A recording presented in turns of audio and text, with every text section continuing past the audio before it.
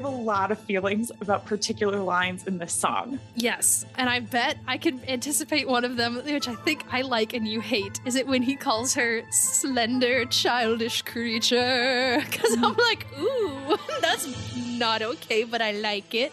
No, but gross. That wasn't one of the songs, but gross.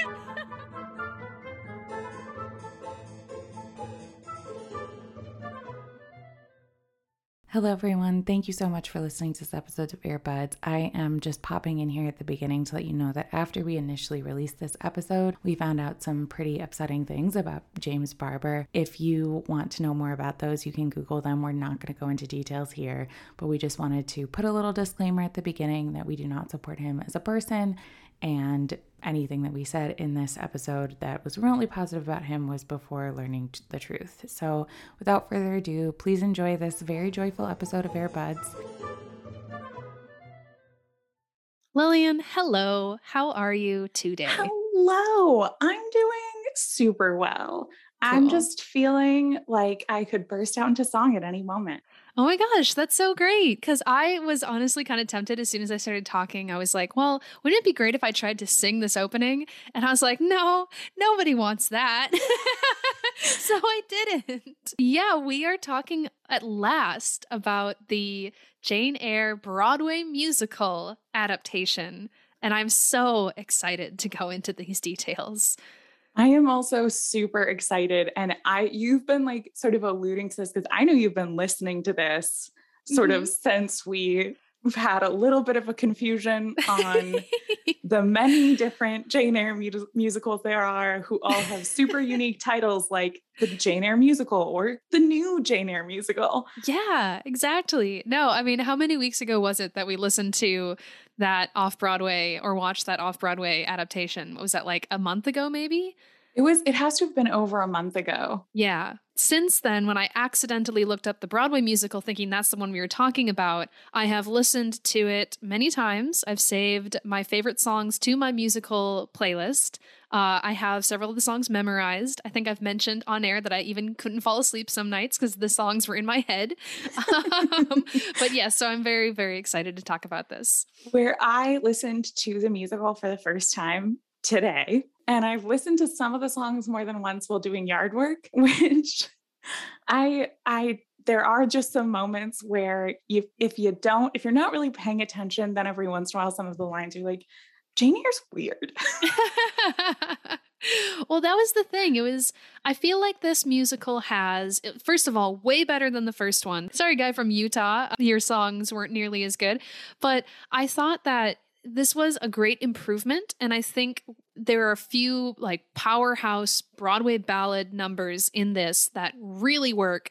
And then there's a couple of songs that feel a little filler, but they're nowhere near the kind of filler that we had from that first one. So big improvement. Yeah, there were some pleasant surprises for sure. I also feel like my probably like biggest high level note about it is a Broadway musical. That's what this is. If you Broadway musicals and you like Jane Eyre, they did it for you. This was a gift to you.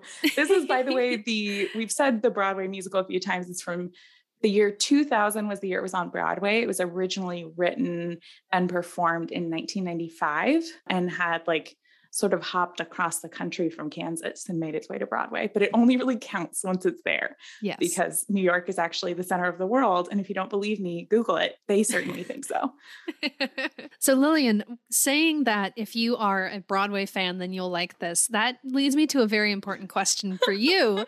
I would call myself a Broadway fan. I'm not sure if you would label yourself a fan, but I know that you have seen your share of musicals. Mm-hmm. I want to know, to kind of set the bar of where we're both coming at this from a review of a musical, what is your favorite musical? Oof. And animated films do count. Oh no, that's like a whole other level of things. Well, first of all, while I'm mulling this, I did have a moment. This happens to me more often on this podcast than anything else I do in life. But I'm sure a super relatable experience for people is you talk to your friend and you agree to do a podcast about Jane Eyre, but you know literally nothing about Jane Eyre. And then you watch all these adaptations and you realize you should probably read a book because that's what the whole thing is, because you feel really underqualified to be commentating on it when you don't really know it. And then you're like, I finally feel like I really have my feet under me here and I know how to talk about Jane Eyre stuff on a podcast. And then you listen to a musical soundtrack and you're like, cool, now I'm going to give feedback on a musical I haven't seen. We're going to review a musical I haven't seen. And my qualifications for musical theater are I used to work backstage on a lot of plays in high school, which I think answers your question with either, I don't know, it's hard. Movie ones, I just can't throw them in there because I it's thought like a that might totally be separate category for me. I thought Like, that might be an easy one for you if you're like, well, I don't know about Broadway musicals, but I love The Little Mermaid. And then be like, there you I go, do say love that the one. Little Mermaid. I absolutely adore like all those Disney movies. I think I just put them in another category of thing almost, but I'm incredibly basic. And for those of you big musical theater buffs out here, this is not their favorite answer to this question, but probably of like classic musicals that are out there is Wicked, which Yay. you and I are going to go enjoy when they come to the cities here in a couple of weeks. Yes. That's not a basic answer. I mean, it is the quintessential white girl musical, but thank you. And then my second quintessential doesn't really know musicals, white girl musical is Hamilton, well, which there is you probably, go. I almost consider in another category in and of itself as well, because I just absolutely adore that. It's very, very special. And I think of it almost as a separate thing. And those are also probably the two that I'm most familiar with. As Piper knows, I can sing all the words to Wicked because it's our road trip songs. I am so excited to go see that with you very soon. That is a show that I've only ever binged the soundtrack to, but it is also tattooed on my heart. So I don't think that's a bad choice at all. It's like one of the longest running Broadway musicals for a reason. Like it speaks to people. And so, yeah, I think these are all good things to know. I feel like Wicked is the Starbucks answer of what's your favorite coffee shop. It's like, I'm like, okay, so Starbucks is everywhere for a reason. But I am also curious if you have an answer to that question, Piper. Yeah, so Wicked is also up there in my like white girl answers when like if we're doing a musical karaoke night, which I've never done but I really want to, then Wicked is like right at the top because silly me thinks I can sing those songs, and so that's what makes it fun. But I think probably if I was to like say critically, and in the last like 10 years or so, I'm deeply invested in the musical Hadestown, which my fiance Sam introduced to me from the concept album that he loved before it became a Broadway musical. And then I binged the album and made fan art for it and did all kinds of crazy stuff. I went down the rabbit hole, and then I kind of like brought him into the Broadway version of it. And then we saw it together and it was absolutely great. So that one is a thing for me.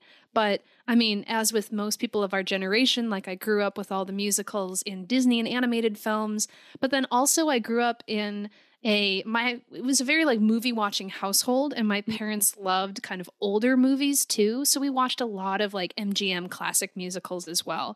I mean, not just like a White Christmas or something, but also like a Seven Brides for Seven Brothers and Paint Your Wagon and like all of these kind of a slightly more obscure older movie musicals. And so that's kind of where a lot of my old-timey romance is embedded in. And I'm like, okay, look here, it's not PC, but it's so cute, right? So like that's a big part of my influences. But yeah, no, I just kind of wanted to chat a little bit about like where we both come from when it comes to musical theater, just so we have a bit of an understanding of like, what are we sort of looking for?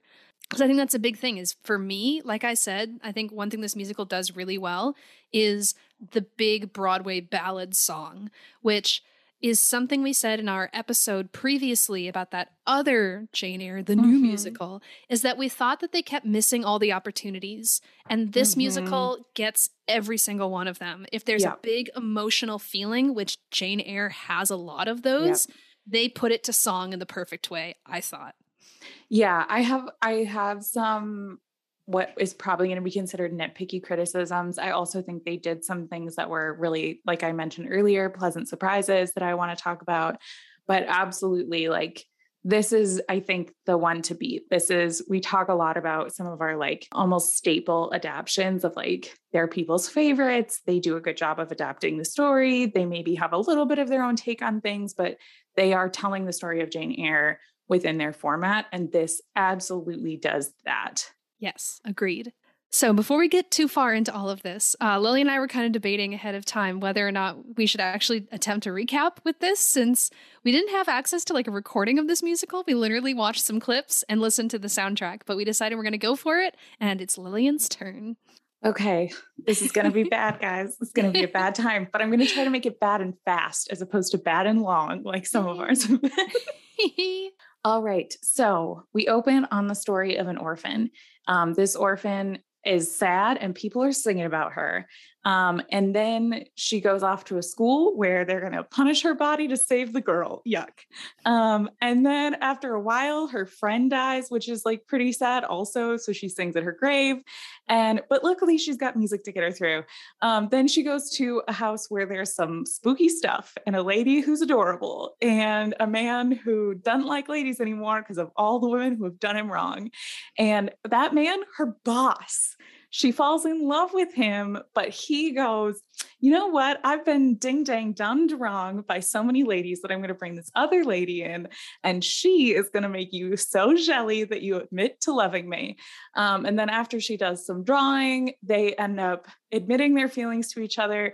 They're in love, happily ever after. Just kidding. He's married, his wife locked in the attic, so she must leave. And it's very sad, and it feels like a time to cry, but she goes off and she gets some peaceful meditation time with the man who thinks that she should be his cookie for being a good person, and he should get a wife about it. And she's like, let me pray. And then the wind is like, Jane, come get me. And she runs back to her man, and then they kiss and they're happy, and his sight comes back because God forgave them. Wow, the end. A minute, 25 seconds. Wow, not our long. longest one. No, that was great.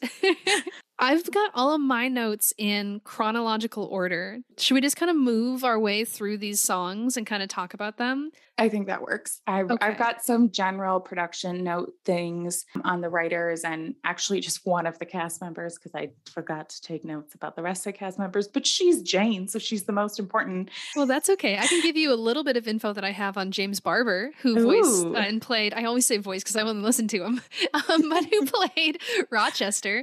And my fun fact is simply that he played the Phantom of the Opera for several years on Broadway. And I can definitely hear that emo gravitas comes through very well from both a Phantom of the Opera and also a Mr. Rochester. Well, and I think the most important fact about him that is like, if you look up trivia facts about him is probably that he one time, was it liked or retweeted your tweet? Liked a tweet of mine. He liked a tweet of Piper's. So that's like his biggest claim to fame is one time Piper tweeted about him and he went, oh, I like that. Well, I'm going to pretend that it was him actually pressing the like button and not maybe an assistant who manages his Twitter account. It was totally James Barber. Piper and James Barber are, I believe, close personal friends, would not be too far. So take that with a grain of salt. When you guys are listening to her talk about this, just know that she's really good friends with the guy who played Rochester. So. It's true. Although if I can flex real quick, I have had fan art that I've made of Hadestown reshared on the account of Patrick Page, who plays Hades. So boom, kind of a big deal, like whatever. I know that you say that like it's a joke, but it is actually a very big deal. Piper's an incredible artist. For those of you who maybe don't know, she did our cover art as well as some of my favorite art of all time. And you can check her out on Instagram if you want to see some of her art, also other places. Anyway. At Piper Cleveland, my full name. But yeah, okay. So my first note is on the song Forgiveness. Do you have comments on songs prior to that one? Yes. They did it well. They did it fast. That's Nice. my comments on the parts before it. I think the two childhood songs before that are done well. They establish the tone of the childhood and they don't draw it out in a painful way, which is good. I think they're solid songs and they did it. Agreed. I did kind of love how it starts off with Jane like singing about, oh, there's a poor orphan and she has this doll. And then in comes Brocklehurst and he's like, I'm here to ruin your life. And it's like, oh God, get him out of here. And I think it's such a good, like, There's a lot of little nuggets in this musical that are references to things in the book like that, with her starting by talking about the doll. And anybody who's read the book knows that she has this really in-depth, Bronte goes really in depth with the doll and her need for connection with people and all of that stuff. So it's a really well done sort of allusion to that whole piece for people who've read the book and are big fans of the book. And I think we see that all the way through this musical, is there's a lot of little nuggets like that. Absolutely. Yeah. No, I now reading the novel, listening to the songs again from when I was listening before I read the book, a lot more stuff is standing out to me, which is always fun to see. But so my notes on the song Forgiveness, which is Helen's song that she does, and it seems from what I gather, this song encompasses both Helen's initial interactions with Jane, of like her kind of, teaching her how to like temper her rage, but then it also kind of bleeds into her sort of farewell song as well, as she's passing away because of her illness. And there's a spoken line that I actually wrote down where most of it is sung, but then she pauses to have this moment of dialogue. And she says, "A time will come when we leave this world, and then the injustice and pain and sin will fall away from us, and only the spark of the Spirit will remain, returning to God who created it." And it's in that moment and in her whole song here, I think it really kind of highlights that this musical, I feel, pays a lot of attention to Jane's faith, more so than other adaptations that we've seen. Because for me, that song is kind of this thing that Jane is, it's a moment in her life that's very pivotal. We've talked about this before, of course, but I feel like Jane here through Helen is finding solace and comfort in faith in a life that is otherwise cruel to her. And that's something I think that she often reflects on very vocally in the songs later when she's, caught up in the trauma of what's about to happen to her. Yeah. But I thought that was really interesting, the kind of spotlight they put on that. I completely agree as well. I do also think there's a lot more faith in this that I think is really well done. It reflects a lot of what kind of we know of in Jane's reasoning and her sort of like internal monologue. I don't think that it has as much because you couldn't possibly in a musical slip in sort of the conversation around criticisms of the church and of sort of structured religion at the time. So I think there's sort of allusions to that in the way she talks about faith. I think Jane Eyre, the novel, is a really critical of structured religions, but not at all critical of the idea of faith. I think Jane is very strong in her faith, but it's more of a personal faith than it is a structured religious faith, which I'm a big believer in. That's definitely my preference. And I don't want to unpack that right now, but it always ooks me out a little bit when we talk about children dying as anything other than tragic. And that has always been something that has bothered me about Helen's character. And it is something that sort of, it feels different. It hits different. I can't really put my finger on what it is about it hitting different in the movies and in the book than in the song. Like there's something about it being in a song that feels very like, everything's fine, Jane, and there's nothing to be sad about, which is definitely what Helen's saying in the book and in the movies. But it feels tragic anyway, where this felt like we were supposed to feel fine with a child dying in a way that I didn't enjoy. I'm not sure if I got quite that feeling, but I see what you're saying. And I think one thing for me is that the woman who is playing Helen in the recording, she sounds like she has a full-on like adult professional singing voice. So I wasn't really viewing her as a child when I heard this song, even though I know Helen is supposed to be a young girl. So maybe that's why I didn't quite feel that same way. Yeah, I also think it just in general, the idea of adults being cruel to children, like all my criticisms of the Jane Eyre childhood, like adults being cruel to children because that's what God wants, always oops me out. And kids dying because the great news is they're going to go to heaven and so it's actually fine, also oops me out. So I may have just sometimes I just get stuck there and I can't get out of it. And I feel like you're saying this too, but I don't think the book is ever saying that it's okay to use religion to put down children.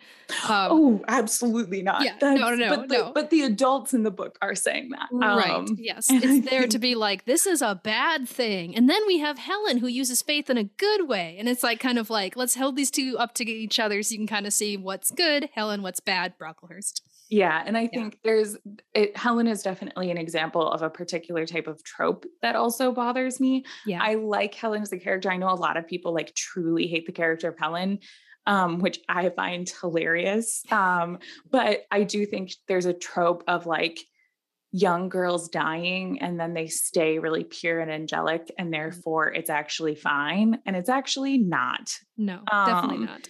And so I think that this just, it always hits a little bit on that, but I always feel I genuinely don't know what it is. Sometimes it's my mood is what affects it, guys. And totally it just ooked me in this one. So we then get a song called The Graveyard, which I thought served wonderfully as this great, very natural transition song, because we hear the young Jane actress, her singing voice is subtly replaced. It kind of is like a duet with her older self, and then young Jane steps out, and then older Jane is singing this song. And it's about, visiting Helen's grave. And I think not only is it a good way to transition us from young Jane to old Jane, but it also shows that throughout the years, she's always continued to visit Helen and go to her grave and sing with her and have this moment. So I thought that was done really well. I think the only note that I have on this, I also completely agree. I really loved how they did the transition. A song called Graveyard, a little too cheery for me, but I think I agree. It was super well done. And just the other note that I think was something that really stood out to me in these first 5 songs is I think they did a really great job of very quickly capturing Jane's childhood, because it's something that can get really pulled out, but is also so critical to understanding the story of Jane Eyre, and balancing that is always something that is hard to figure out in adaptions. I think I've maybe been a little bit more critical of it in the past than I give people credit for, but I think they did a great job. And just as a kind of, I don't have like a runtime percentage, but of the 25 songs, including reprisals and all of that on the album that we listened to, this is the first 5 are Jane's childhood, which I think is a really solid percentage of the story and way to interpret that section of the book. Absolutely. Yeah, I agree. Because, we need it, but we don't want to dwell on it. And I think it's a little hard in a musical. I mean, it's not. You can easily write an entire musical just about a depressing, sad childhood, but nobody wants to sit and pay Broadway money for that. So it's like, come on, we're here for the romance. Let's get on with it. My next note is that, thankfully, we don't hear Adele's voice very often, because, my God, is it creepy to me. She has this very squeaky mouse voice. And I'm like, are you like an older actress who's trying to pretend to be a little girl? Because it sounded creepy to me. I did not like Adele's voice in this recording. Oh my God. So Adele, not Jane, Adele. Oh my God. That's hilarious. That not at all the vibe I got. I was like, what a little cutie, but no, it literally, I want to try and do an impression of like what she sounded like to me. Okay, she's like, we miss you. Like, it was just like, I was like, oh, what is happening? Stop talking. Oh my God. I feel like it would maybe be less annoying if we saw the actress, because you and we're suckers for a cute Adele. Yes. And I think they probably leaned heavily into a cute Adele, because it would be hard to have a little kid act. It's hard to have kids on Broadway. I know a lot about it, as we've established, and it just seems like a tough time, but that jumps a few songs ahead. And I do have one note on the song right after Graveyard, which is Sweet Liberty, which the thing that I wrote down, and the one thing that I want to mention around that is that's what Journey On was trying to be. Yes. If you're all familiar with the 2013 one, which if we introduced you to that and then you went and watched it, I'm so sorry, guys. you should have been listening to this. Because it's absolutely, they do an amazing job of pulling in some of my favorite quotes from the book around the feminism, like the idea of we feel as much as men do. And it's this idea that Jane has these big feelings and she wants to live freely and she wants to express herself and she wants to go out into the world, and she's very trapped by her circumstance. And so she's going to go out and find this freedom however she can. And it's what Journey On was trying to be, and Sweet Liberty actually is. Yeah, no, I think it's so interesting that both the writer of this musical and the writer of the Utah musical, they both decided that Jane's like want of seeing the world or like getting beyond her station is big enough for a song itself. Because I do see that as like a big thing for her, but I like in reading the novel, if I were like writing a musical without ever having listened to one of these, I don't think I would say to myself, you know what, she needs like I want adventure in the great wide somewhere song. So it's very interesting to me that they both were like, that's what she needs. See, and I think that it's similar to what we talked about on what was probably actually last week's episode, which is just the idea that Jane wants a full life. Yes. And she's expressing this feeling of wanting more things. And often people can get that from things like travel and experiencing more of the world. She has a very small world. She's only known these literally 2 places where people have been cruel to her. And books have been her escape. And the books that she gets to read describe far off lands as this like fantasy adventure. So when she thinks of a life worth living, it's this far off place. And I think that that's where Journey On gets confused with the motivation for that as the idea of I want adventure in the great wide somewhere. And she just wants to go somewhere else, where Sweet Liberty, I think, captures the actual feeling by discussing this is something of freedom. I want to be able to be in control of my life. I want to be in control of my destiny. I want to be able to feel these big feelings and be able to be a whole 3-dimensional person and not have to live within these archetypes that people are trying to push me into this mold of being this little teacher at this school where I don't agree with the morals that they're trying to literally beat into these girls. I want something more than this. Life has to have something more than this. Yeah. And I think it captures that. And it does talk about the idea of like getting out and physically like traveling or doing something somewhere else. But it's really about her spirit wanting to do that, not her physical body. I like that. Yes. Awesome. Well put, Lillian. You've changed my mind. And on the giant scoreboard we keep up, 1 more point for Lillian.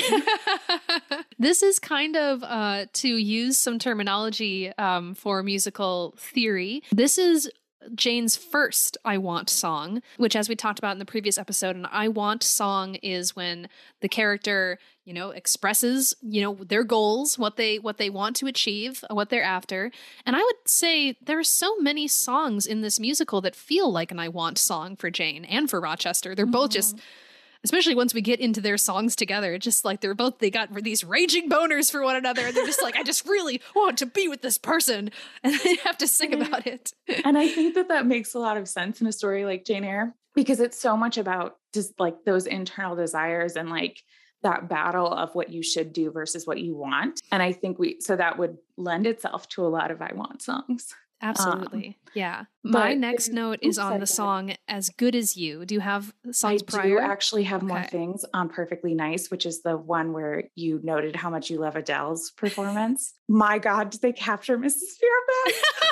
What a little goober. She's such a bean. Oh my God. She was a lot of fun. She gave me major like Mrs. Potts energy. Totally. Yeah. I literally wrote down in listening to this song, the thing that I get about Mrs. Fairfax, which I think is probably true in the book too. Being alone is making her fully insane. Oh yeah. Yeah. She's not the only one going crazy at Thornfield. she's losing her mind. Yes, sure. Bertha's in the attic, but Miss Fairfax is down here running the show and she's well, absolutely lost her mind. And she's like, and then Adele showed up and now you're here. And maybe life isn't full of just sad crying times. Oh, poor sweet Mrs. Fairfax. I have to say this now because I didn't make notes about this song later, but the song later on when Mrs. Fairfax is like kind of being like, a girl. Yeah, slip of a girl. Like, I kind of love the turn of this song, of her first being like, she's like, I'm appalled, I'm ashamed, I'm embarrassed, I'm a blah, blah, blah. And then like Jane's like, no, it's cool, everything's great, and I'm in love, and here's my dress. And she's like, oh, well, actually, I think this is fine. And she's like, I assume I'm invited. Like, that line was the best. I just think, like, if you can't really flesh out Mrs. Fairfax's character, like, you just don't have the space for it, which of course you don't. They nailed it. The like condensed like version of Mrs. Fairfax that you get in these two songs is fantastic. Yes. What a crazy old bat. I love her. A perfect Broadway adaptation of that character. Because in Perfectly Nice, she's making Jane tea. Mm-hmm. So like she keeps interrupting her own story to ask Jane questions about the tea. And I think that's just so well done because I can feel the staging of that and just the way that it would feel. And I really, really loved that. But you have notes on As Good As You. I have two notes on it, quite short, but I would love to hear what you have to say about it. So As Good As You is the first big Rochester song that we get. We're introduced to James Barber and his beautiful voice. I am absolutely in love with the way that he sounds, and I never want to hear a Rochester sound like anything but that. So the voice captivates. That is one of my biggest notes. But As Good As You is the song that he sings in which he is kind of like, where he's telling about Adele's mother, and it's this whole kind of thing. We have this dialogue from the book itself where he's talking about, you know, before I used to be innocent like you were, before all these things happened to me. And from the notes that I just made about it is that it's mostly about the way that Jane reacts after this song, because I think he comes across as kind of just like a complaining dickbag. But but what I think is so funny is, I mean, let's put ourselves in an 18-year-old girl's mindset, but not just an 18-year-old girl, an 18-year-old theater kid who's obsessed with Phantom of the Opera. So you hear this guy who's complaining the way that Rochester is, and he has a voice just like the Phantom. And you think to yourself, you walk away from that interaction and you think to yourself, ooh, what a tragic backstory. Like, that's what I think Jane is walking away from this from. Just being like, I think she's like, oh, what an honor that I get to see this side of him. Maybe I can help. Like, it's totally that energy. That's so real. Oh, it's the thing that you and I said to Sam when he was complaining about Rochester, and we were like, no, you have to understand, we can fix it. We can fix him. Like, it's totally healthy response of I can fix him. So that's my vibe from her takeaway. I literally hear my notes on that song. First, just the word dude with an exclamation point. Because my God, sir, he literally blames women for all the problems in his life, which if you've met men, they do that. It's not my favorite thing. And then I wrote down, like, at some point during it, I was like, is this kind of supposed to be a joke? Like, is he supposed to be taking this to an extreme in a way that we're kind of supposed to find funny?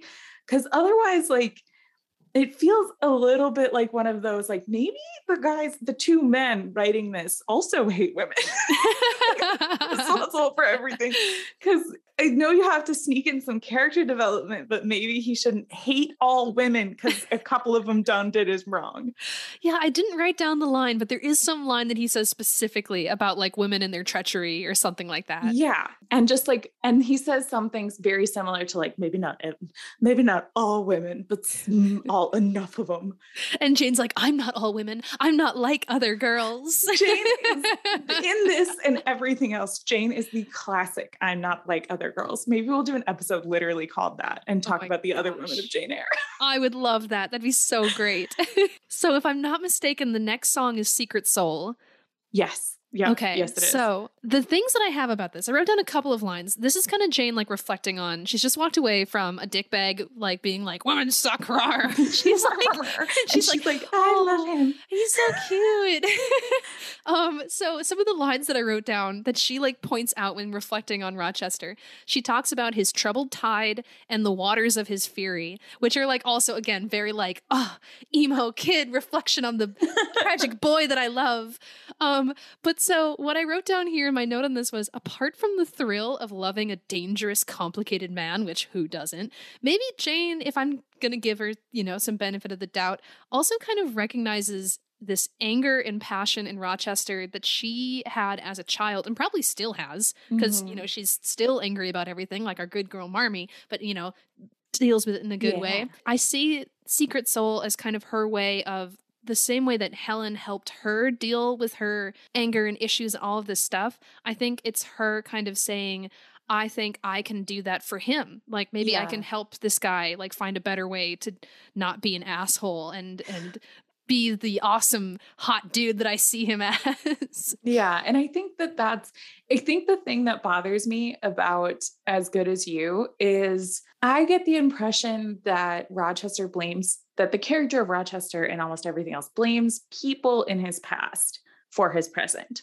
Yes. And his problems of his present. It's very rare that we get a Rochester who truly accepts responsibility for any of the situation that he's currently in. Mm-hmm. And that's a whole debate that we could have. What I don't like about As Good As You, that I think leads into my feelings then about Secret Soul, is he explicitly blames not people, but women. And I understand that they're using that as a tool to talk about Celine while actually talking about Bertha and Celine. Mm-hmm. I get that.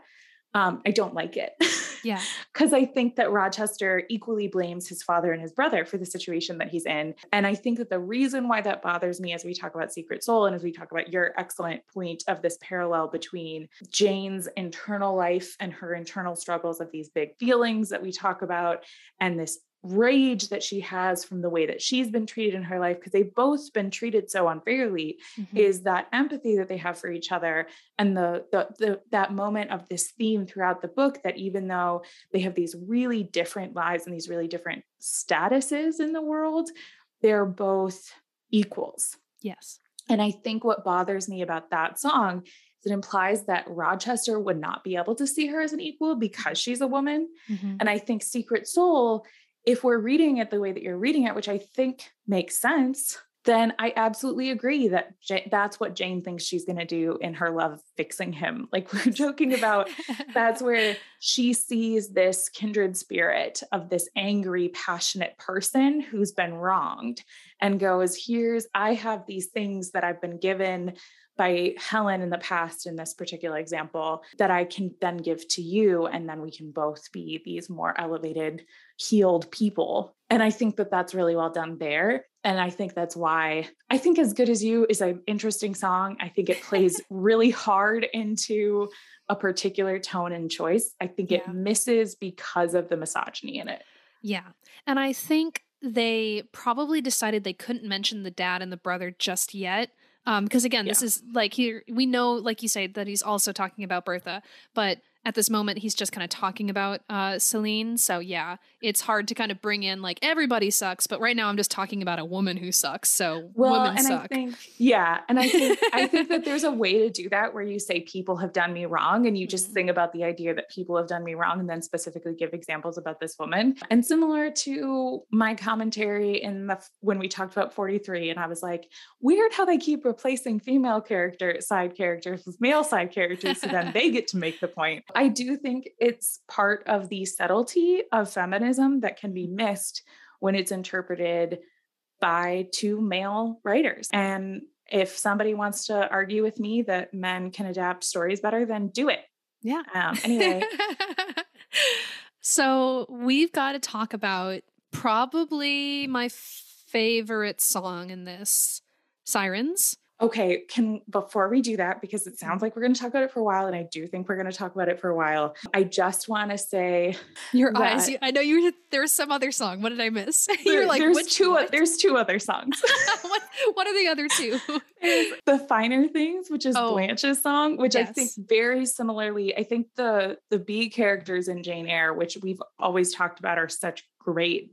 Every single character in Jane Eyre feels so three-dimensional. And I think they do a really good job. The characters they choose to feature in the musical, they do a good job of featuring those. And I think The Finer Things is such a great introduction to Blanche. It is absolutely that moment that we discuss of like, honey, you are missing the point. This man is not interested in the things that you're offering, although you're very clearly interested in the things that he is offering. Yes. So I thought that was a really great introduction. And we're going to talk more about Blanche for a song in the second act. And then there's also The Pledge, which is the song sort of introducing the idea of Mason and the idea that he goes, I've been dealt a blow, which I think they do a better job of sneaking in lines from the book than the 2013 musical, which is so mean of us to compare.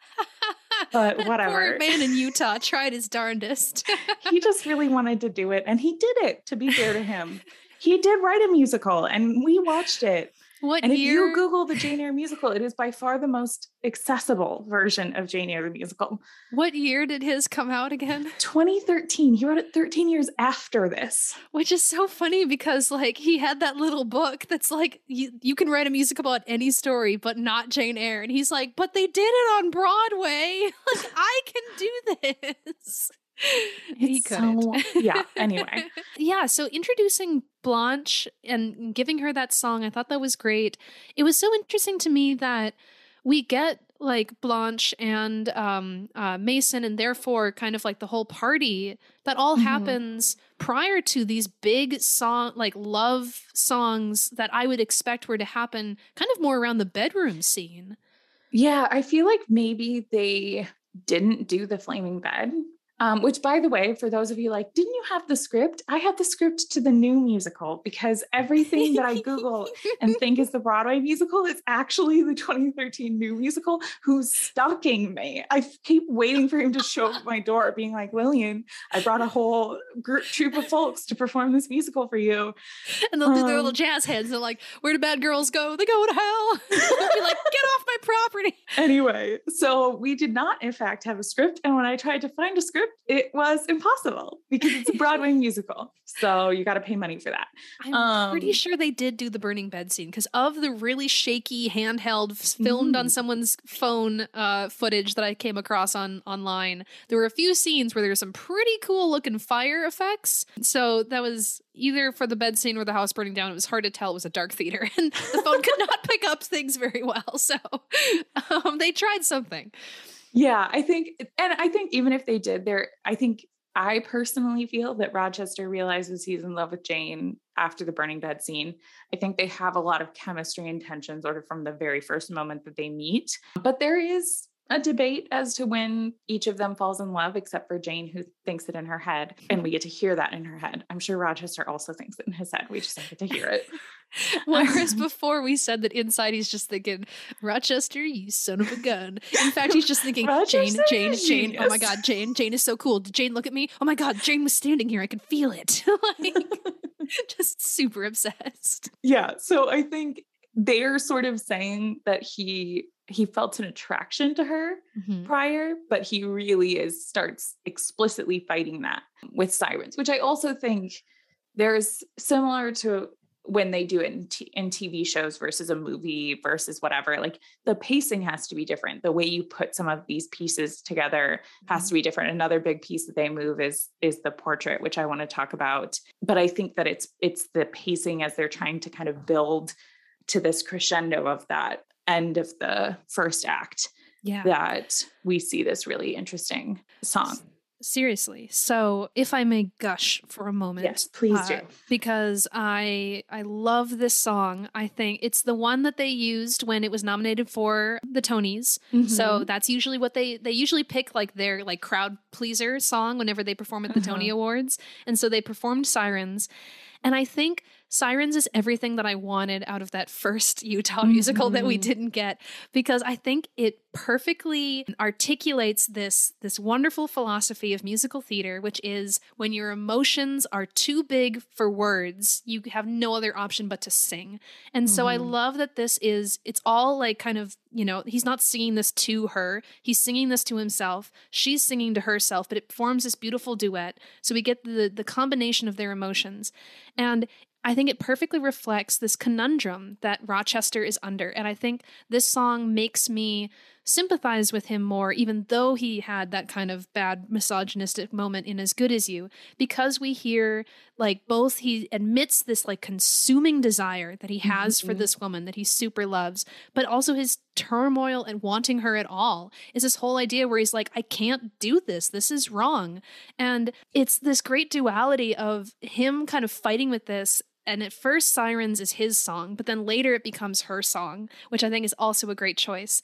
And when Jane jumps into this song, the double meaning of both, it's her inner thoughts, her own struggles with this, but it's almost as if he can hear her, right? Of her own like lamenting. And it's sort of this unspoken attraction they have for one another. And so I loved at the end of this first version of Sirens, when he sings like the sirens call the sailor, she calls me now. And then Jane goes into this beautiful kind of aria. And I can just see him kind of like standing at the foot of the stairs, looking up at her room and being like, she's just there, but I can't have her. I should go away and avoid this temptation. And meanwhile, Jane is praying for his salvation. And she's like, I can tell that he's tortured and I wish that he was better and maybe I can save him. And it's all this great stuff. And it's everything that's like, this is the issue that stands before us. And I love it. Yes. And I completely agree. And I think you absolutely nailed the reason why this song is so good and is such a great encapsulation of the character of Rochester. And I happened to look up the lyrics while you were chatting. So we're all going to get to enjoy Lillian reading something on the podcast again. The kind of verse that I feel captures it the most is, it's damn the passion, damn the skies, damn the light that's in her eyes. Know too well where it has led before. She saves me, but I can't be saved. Frees me, but I'm still enslaved. I battle that what I most adore. Oh, let me sail away. So I think that idea that Rochester knows that he shouldn't want Jane. Yeah. He has resigned himself to an unfulfilling, tragic life. That's the reason why he is this cruel, angry man, is because he has decided that he can't have the things that he wants in life. And I think this is that internal struggle of, I think it really captures that very well of like, I want her so bad. I see in her eyes that I think she wants me too. I see that same passion that I feel within myself. That thing that we're talking about of the idea that Jane thinks she can save him with her love. He goes, I can see that she is saving me with her love, that she could be successful at that. But she can't save me because I'm trapped. This life that I feel so trapped in, she could free me from that, but she can't because I can't actually do this. And it's such a great job of expressing that without giving away the secret of Thornfield. And I think it's a really incredible song. And I absolutely agree with you. The reprisal of that song later, which we can just talk about now, when after Jane has realized the truth and learned the truth in Act 2, she reprises that song as she's debating whether or not she should leave Thornfield, of this idea that she could have his heart, but not his name. And it's incredible. It's truly, they're absolutely right in performing that at the Tonys. I think it's the piece that makes them sort of outstanding and takes it, really, really captures that idea. If we were going to listen to one song from this, listen to that. You can watch the performance on YouTube. Just know it's going to make you feel like the year 2000 was a really long time ago. You watch that. Yes, it is kind of like almost grainy and you're like, what? No, 2000 was like last year, right? 22 years ago. Okay. No, I absolutely agree. I couldn't have put it better myself. Well done on Sirens. It's beautiful. Yeah, I think they did a fantastic job. And then they really messed it up by including like a 1-minute chorus song about things beyond this earth unnecessarily. That was sort of the break. I imagine that was the break after the intermission. I think it's the break before the intermission. It is? They do that before the intermission? That's the way I read it. Maybe I'm wrong. If it's the break after the intermission, I forgive them. I take back my unnecessary thing because I'm like, the end of Sirens, you close the curtains and everybody goes and gets a drink. Yeah, and goes to the bathroom.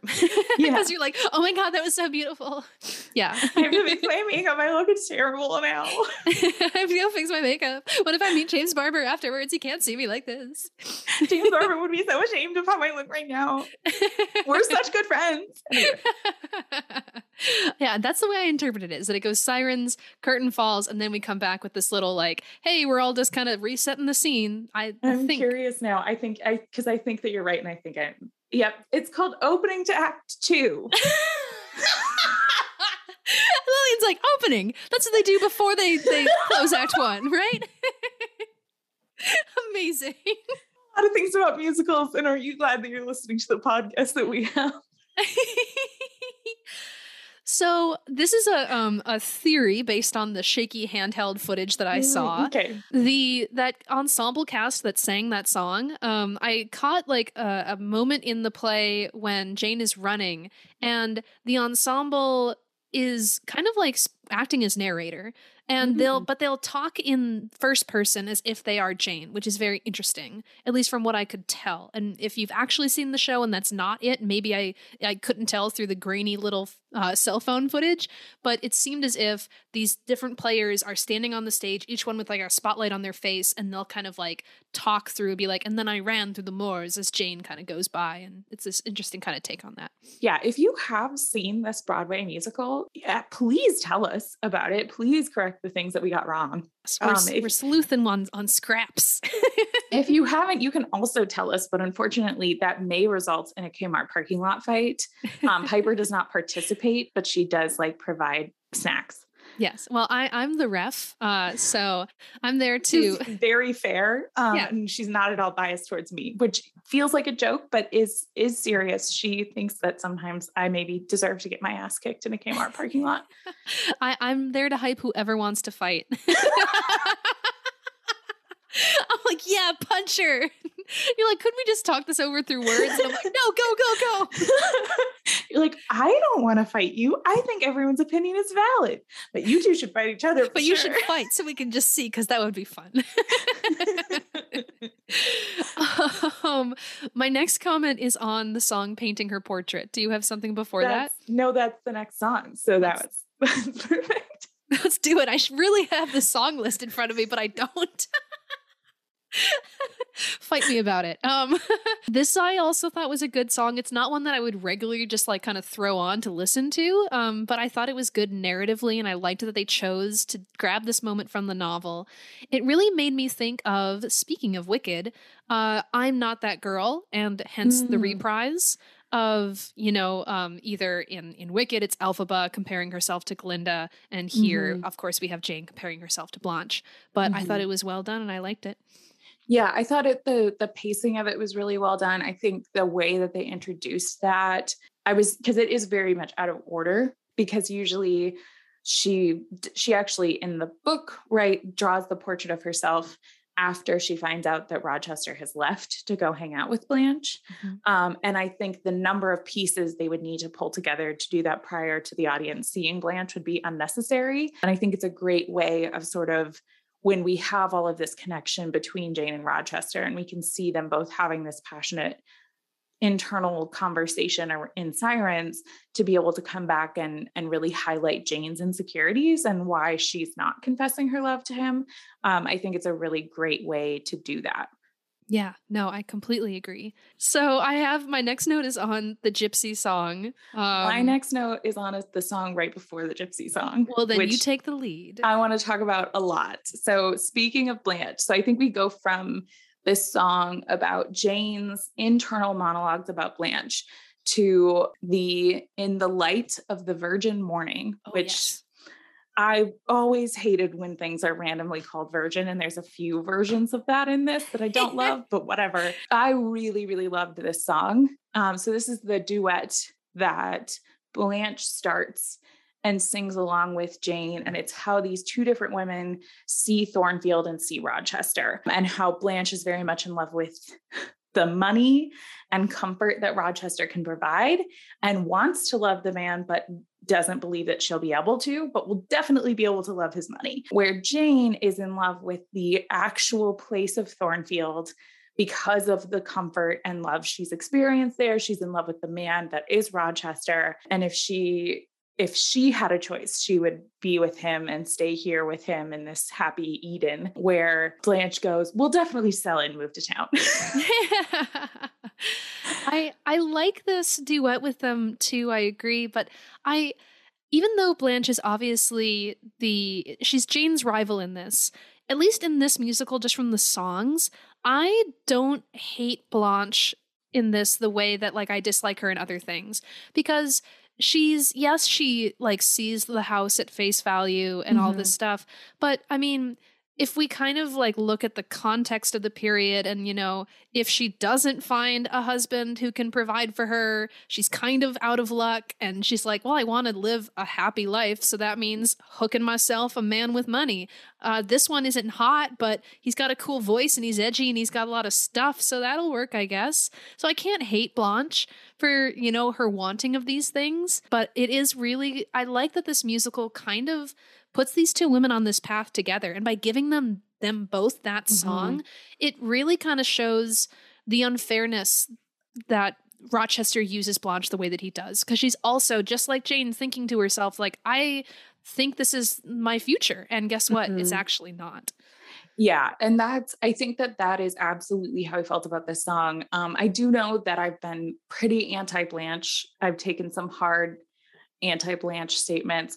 Our past episode, I believe I just called her a bitch over and over again for a solid 5 minutes. You did. But I want to be super clear about one thing. And I think that this song and this musical really highlights this version of Blanche, that when you are only able to get this one criticism of her, I don't find that to be problematic about her. I have never, not once, had a problem with what Blanche does to Rochester. I've had problems with what he does to her. But Blanche is not, sure, she's flirting with him and flattering him. That's what you're supposed to do. Blanche is doing what women are supposed to do at the time. My problem with Blanche, the reason I don't like her in other things, is because of how she treats people who have less power than her. Yes. And the fact that she picks on people who she finds quirky and odd. That is the reason I don't like Blanche. People who do not fit the mold that she is so actively fitting, she is cruel to. What she does to Rochester, I'm fine with. What he does to her, I think, is actually pretty fucked up. Yes, agreed. So I think this is a great example of, like, Blanche isn't doing this to try to ruin his life. I think even in the Finer Things song, you can see that she genuinely believes that they would be good partners and that they would make each other's lives better.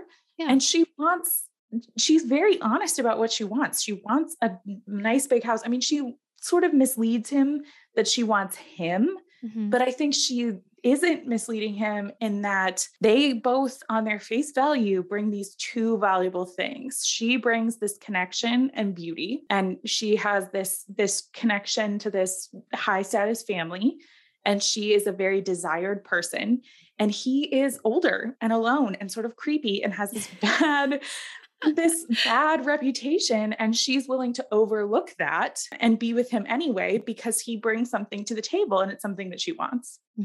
Yeah. I find what he does sort of despicable because he wastes a lot of her time and she doesn't have a lot of time. But yeah, I think this is a great example of a song where I completely agree with what you said. I was nodding vigorously, which I'm sure our listeners heard through your whole thing, because I think absolutely it puts these two women on an equal footing in a way that I really enjoy. Yeah. I almost kind of wish I don't know how they would ever do this, but I would like us to see an adaptation where Jane and Blanche have sort of like a friendly encounter with one another. I don't think it's really possible. I mean, maybe what you could do is, like, once we jump to their happily ever after and Jane and Rochester are married, and then maybe by then Blanche has also landed herself like a man with stability. So if they meet in social circles, they can be like, no hard feelings. It's all cool.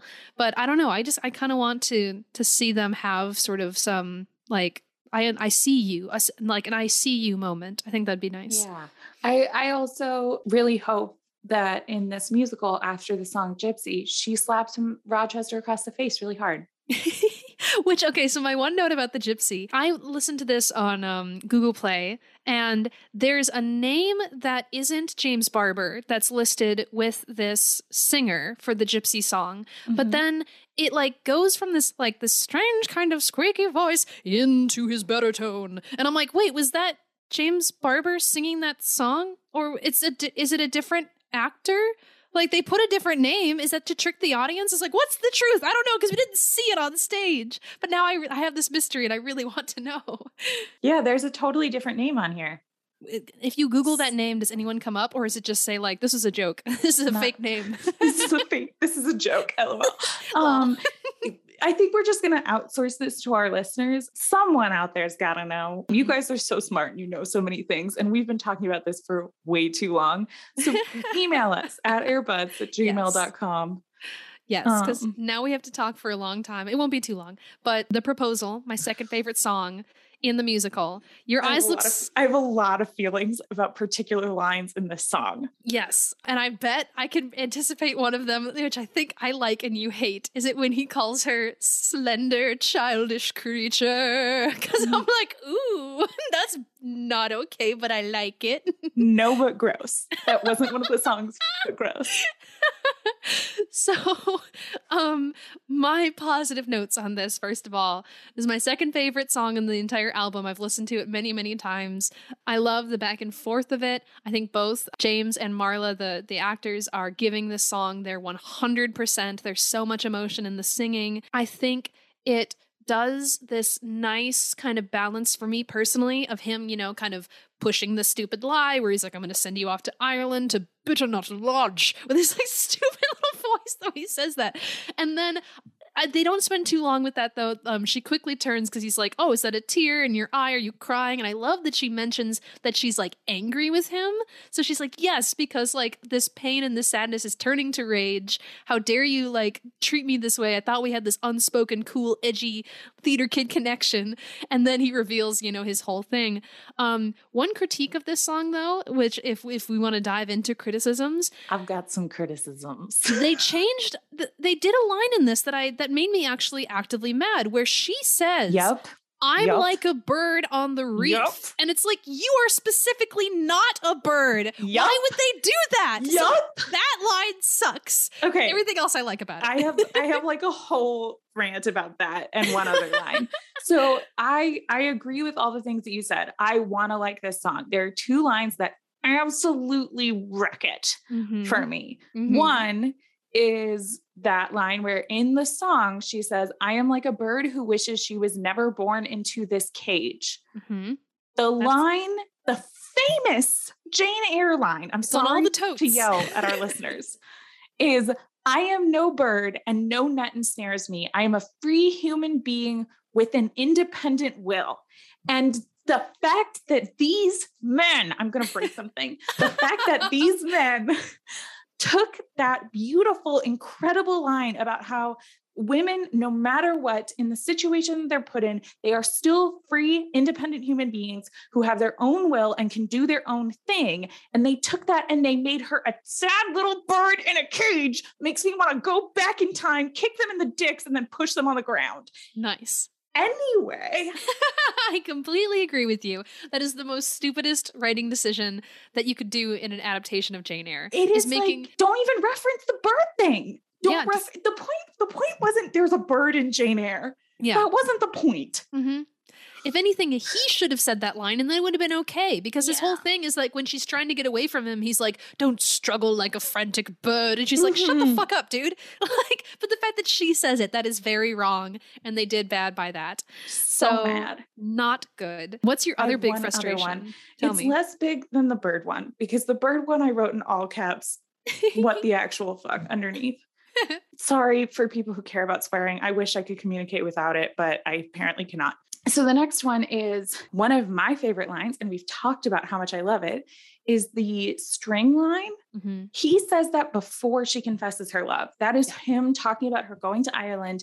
And he says, I feel as though there's a string tied here and then it ties there. And if you left, I would bleed inwardly. Mhm. They put that afterwards. Like they throw that in, but it's in after the confession of love. And I'm like, no, the whole point is that he says that to her to try to elicit the like empathy of, I also have this connection to you. It's expressing this idea of connection. She's not leaving after they've agreed to get married. What are you talking about? Well, so anyway. there's a sort of like, the song goes on a bit of a roller coaster. So he's gaslighting her, that's going up, and then like she gets mad and explodes at him, and then he's like, no, there's a place for you, it's here with me, stay, be my wife. And I love her reactions. Like, you can really hear in her voice of being like, what do you mean? I'm like, what are you doing? And I love when she's like asking about Blanche, and he has, I think this is actually a great line where it's like, the gypsy told her that my wealth wasn't half of my first claim, and Blanche Ingram, bless her heart, took the bait and not my name. And I'm like, ooh, I love this rhyming. But so there's this whole thing, and he's asked her, and she's pushing back, and it kind of seems as if she's said yes to him when she does call him Edward, when he asks her to like call her by his name. But then there's a line where he says, he's like, God forgive me, you are not getting away from me, which if I was envisioning the staging of this, like, she kind of runs off, and I think he grabs her and pulls her back, and then he goes back into this other serenade of devoting himself, in which she then like is like, yes, I'll marry you, and they have that big moment, and he says again, slender childish creature, which is quite creepy but kind of nice. I don't know. Don't back down from it. I don't want to yuck your yums. If you enjoyed that, you enjoy that. I do enjoy it. I think it's fun. I have to say, one of my favorite like big powerful belting Broadway moments in this thing is when he says the line, I wash my hands of every youthful crime, defy them all, God will give me time. And it's like he's like screaming to the heavens, which in the story and in many adaptations, you know, once she's like, yeah, I'll marry you, and they embrace and stuff, he then like awkwardly talks out loud to himself where he's like, God forgive me, but you will not take her away, and all this jazz. And so I love in a Broadway version, of course you have to have him like insulting the heavens, and he's like, take her from me if you can, bastards. Like, I finally got her, she's mine. And I just love that. Yeah. And like he has this thing about like, I hear your precious voice across the moorland skies. It's all so big and epic. And of course, little Theater Jane is going to swoon in his arms and be like, oh my God, let's get friendship bracelets. And it's just like so good. So I think I completely listen. I wish I liked this song. I wish I could let go of my undying rage. I was so mad about, because you and I have talked about the idea that anyone who's listened to this podcast, we are not Jane Eyre purists. You do not have to do it perfectly. We want you to capture the themes or do your interpretation of the themes if you're going to make a commentary on it. This is a misinterpretation of the theme. Yes. This is not a commentary. They're not saying, I think actually Jane is a bird in a cage. No, they just deeply fucked up their understanding of that. And they missed it. They were so close with this song. Yeah. I think they did a good song. I think that if they had pulled the references all together, I wouldn't be so mad, but they're trying to make these references to the book and they're doing it poorly. Yeah. And they do it well in other places that we've talked about, but we've been talking about this for my whole life. Is it? I don't know if it's been since I was born or shortly after. The rest of my notes aren't nearly as involved. I mean, we've talked about the Slip of a Girl. Yep, it goes Slip of a Girl, then the Siren reprise, which we've talked about both of those. There's Farewell, My Angel. Which is this kind of like, where have you gone, Jane sort of song. Great job, did it. Then there's My Maker, which is another song. We sort of talked about the idea of those religious songs and having more of that.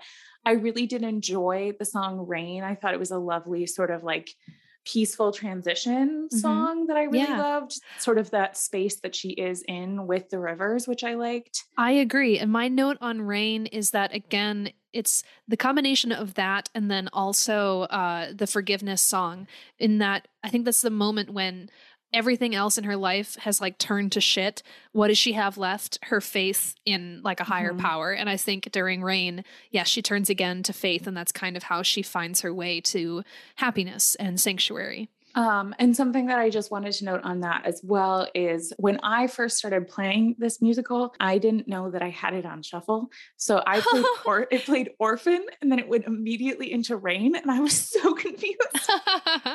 Nice. Because Rain doesn't explicitly have plot moments that I recognized. So I'm like, what is happening in this? Why is she an adult? Anyway, so I do, hot tip from me to you, don't listen to this on shuffle for the very first time. No. You listen to it. I would never recommend listening to this on shuffle because it's a story.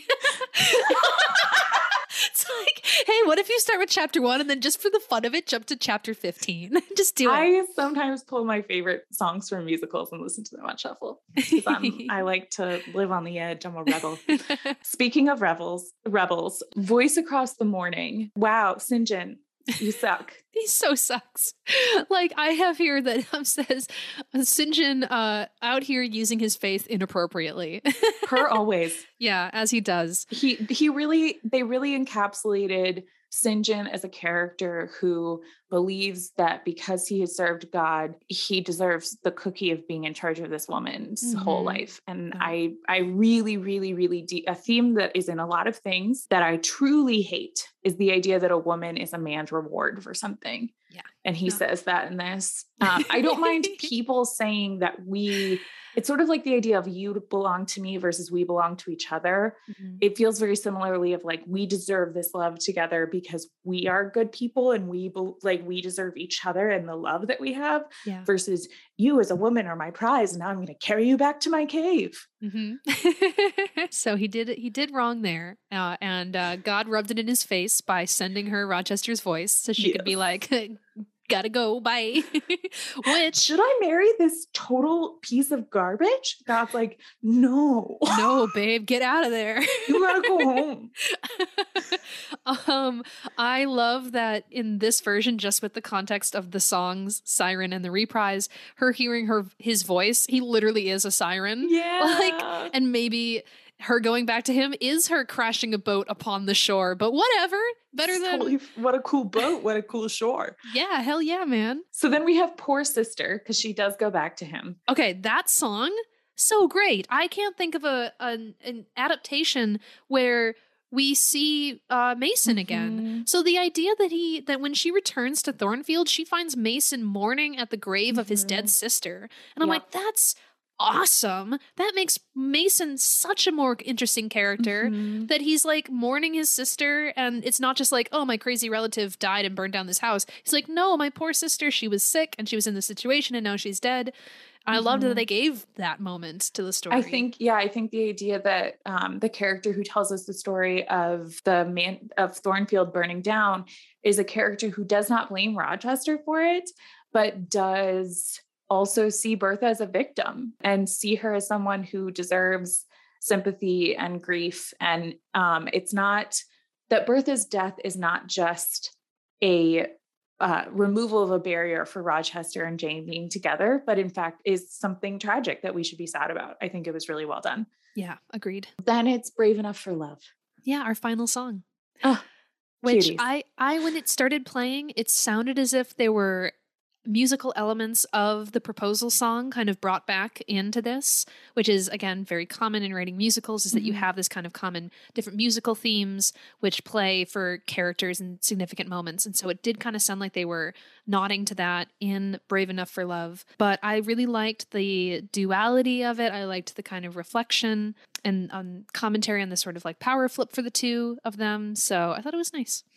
Yeah, I feel very similarly. I think it's a good way to wrap up the musical. It's a 7-minute song. They do a whole epilogue piece, which I thought was done really well. It feels like a song where afterwards I'd pick up my purse and be like, oh, I really liked that. And we'd go out and walk to the car being like, what a cute musical. So nothing outstanding, but also nothing that fills me with undying rage.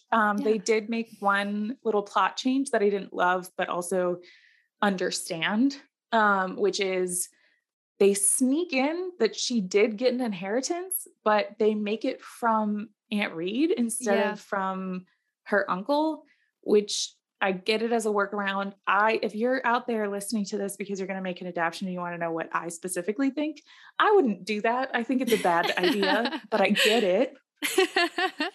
I'm sure they just didn't want to bring in the whole uncle plot line. There was no like read songs. So we never, I mean, I assume those scenes, if they happened, then they must have all just been like characters like acting on stage and kind of acting those out. So yeah, maybe they didn't portray it the same way as it is in the story. The fact that Aunt Reed would actually give money to Jane is far-fetched, but yeah, whatever. It gives her fortune and makes her an independent woman. So, Ooh. So, quick notes on the production. It was nominated for 5 Tony Awards, and it won none of them because it was up against The Producers, which is won a lot of things. I think it won technically like all of the awards that year, except for Viola Davis, who won 1 award. But to be fair, I don't know what she was in, didn't write it down in my notes. But honestly, it would be a lot easier for award shows if they just said, and Viola Davis wins them all again, because she should. But that's just my advice for streamlining that. The book was written by John Cairdy. He is a person, and he has written a lot of musicals and has won awards about them. He's primarily a director. And then Paul Gordon wrote the music. I do think that Jane Eyre was sort of his big musical. That's the one that he was like actually nominated for things for. He's written quite a few other things that seemed like they did okay to well. But Jane Eyre is the only one that was like nominated for Tonys and things, where John had some other things that he was nominated for. Cool. We've already talked about our Rochester. Our Jane was played by Marla Scheffel. Sure, we're gonna go with Scheffel. She has been nominated for quite a few. She was nominated for quite a few awards at playing Jane, and did actually win 2 awards. One was Drama Desk Award for Outstanding Actress in a Musical, which was Jane Eyre, and then Outer Critics Circle Award for Best Actress in a Musical for Jane Eyre. She was nominated for Tony for Best Actress in a Musical for her performance as Jane Eyre, and then she was also nominated a year later for a different award for being a lead actress in My Fair Lady. Oh, very nice. Yeah, I liked her performance. She had a very regal voice. It's not quite how I typically picture Jane, sounding quite that refined. But it worked for me. You know, after like the first listen through, I was like, okay, yeah, I can just accept this. And I think it played well with Rochester's big voice. Like, yeah. I don't know that their presences meshed together for me, which I think is important. But yeah, I think she did a great job. I think she. From what I heard in the musical, I assume her face did great things. Sorry, go ahead. Oh, I was just going to say that when I was listening to the soundtrack again and taking all of my notes, there was one song that came up where I think it was like mostly just sort of instrumental. There might have been like one random person singing, but on the music listening platform that I was using, it was kind of like scrolling the names of like the people who were singing for this song or doing stuff for this song. And the name Steven Tyler went by, and I was like, it can't be like Aerosmith Steven Tyler. And I was Googling it, and I'm pretty sure it's not him. Although, because I couldn't solve this problem. I think there's a man who is involved in Broadway musicals, and his name is Steven Tyler, but he doesn't have a photo that exists online. Because stuff did come up that talked about Steven Tyler kind of working on like the SpongeBob musical and things like that. And I was like, and then that he was like at some point trying to make like an Aerosmith musical. And I'm like, this must be just another Steven Tyler, but how buck wild would that be if it was him? Go ahead and make that your headcanon about it. I also feel like an important note is that I shouldn't be allowed to imagine choreography in my head. Especially when Rochester was singing some of his farewell song. I pictured a lot of like shoulder dancing. So that's just a note for the universe. Oh my gosh. Don't let my brain do that itself, because I laughed at a lot of this. It wasn't funny. That's so funny. I did not picture like much dancing at all. This felt like a very stand in one place and belt toward the audience kind of musical, not a like, let's move our arms around while we sing. There was something about, I genuinely think it was his farewell song that he sang to Jane that felt like it needed movement. And my brain, instead of picturing him taking like big strides forward and putting his arms out, which I would think what you would actually do, was a lot of like jazz hands towards the stage. Amazing. Well, maybe he was like a 3 glasses of wine Rochester in. So he was doing that. Yes, absolutely. Incredible.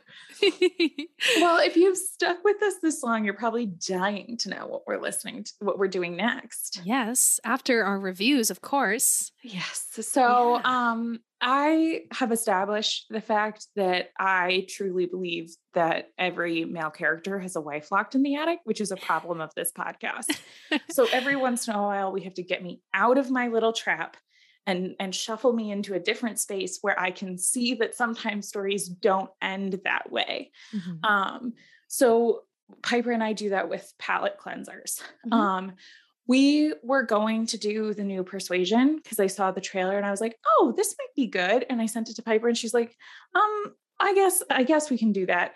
And here's the thing, guys, we heard it's bad.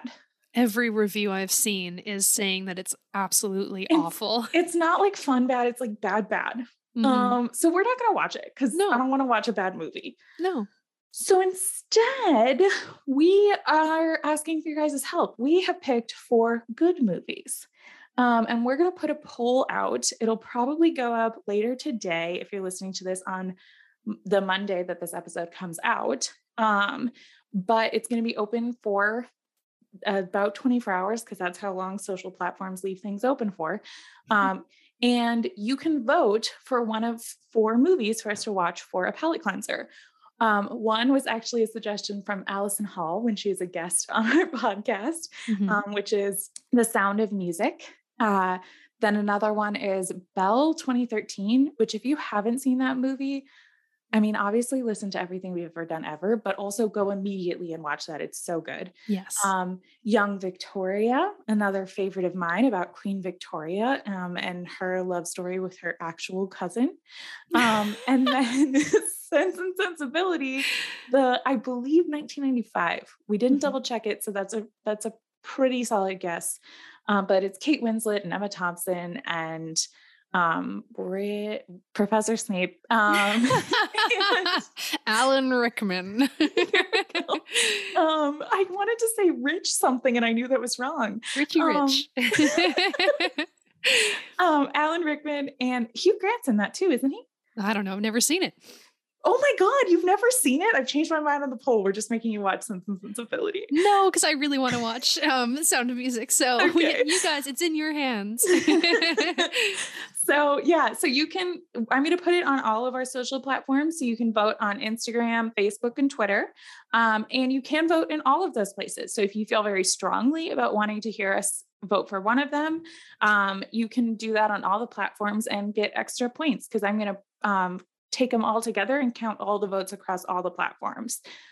So if you're looking for those polls, check out @AirBuds on all 3 of those platforms. Go ahead and vote, and then we'll announce it by Wednesday of this week. So if you plan your life around our super cool podcast, that's how you'll know. Yes. But before we move too far, we have to give our ratings for this Broadway musical. Oh my God. Yeah. I totally forgot about that. I was so caught up in my anger about the birdcage situation. Which I'm sure will read deeply into your votes, your personal rating of this. Mine, it's going to be a high one for me. At first I was like, is this an 8 or a 9? I think the fact that I've downloaded several of the songs, listened to them many times, and memorized them, I'm giving this a 9 out of 10 Broadway bangers. Ooh. Yeah. Mm-hmm. I'm going to give this 8 out of 10 cageless birds. Nice. And I don't know how I'm going to represent that. Maybe it's just a cage next to a bird. So check out our social to see how I did that with icons. Perfect. Yeah. I'm glad to hear that you still gave it a pretty high rating. I thought maybe your vote would go down. I did. I really did enjoy it. I think it was a really well done, solid musical. I also did happen to go double check what we rated the last one. And I personally think that your rating for that musical was affected by the fact that you were comparing it to this, because you gave it 4 out of 10. I gave that 6 out of 10. So I can't possibly give that 6 out of 10 and give this anything less than an 8. That's so funny. Well, you guys, if you want to share your personal thoughts on this musical, your favorite songs, which ones you skip every time they come up on your iPod or your playlist, you can message us. We are airbuds@gmail.com. We're on all social platforms @airbuds. Check out our awesome website that Lillian built. Airbuds.com will take you there, but also .weebly.com. You can see what book chunks are coming up next. If you're reading along with us, you can recommend different adaptations that you want us to watch. If you do so, please also, if you can, send us links or advice on how to get our hands on those. But yeah, that's pretty much it for this week. Thank you guys. And if you guys are still here, we love you so much. I mean, we always say, like, Piper and I talk about that all the time. We love our listeners. We love hearing from you on any of those platforms that we mentioned. It does really matter, reviews. So if you take a moment to write a 5-star review, or however many stars you feel we've earned, and a few sentences, or even just one sentence, writing a little bit actually really increases and matters a lot to those platforms. On whatever platform you're listening to, if you could leave us a review, we would greatly appreciate that. Absolutely. So until next time, you guys, thank you so much. We love you with all of our Jane Eyre hearts, and happy Jane Eyre reading and watching. We'll see you later. Bye. Bye.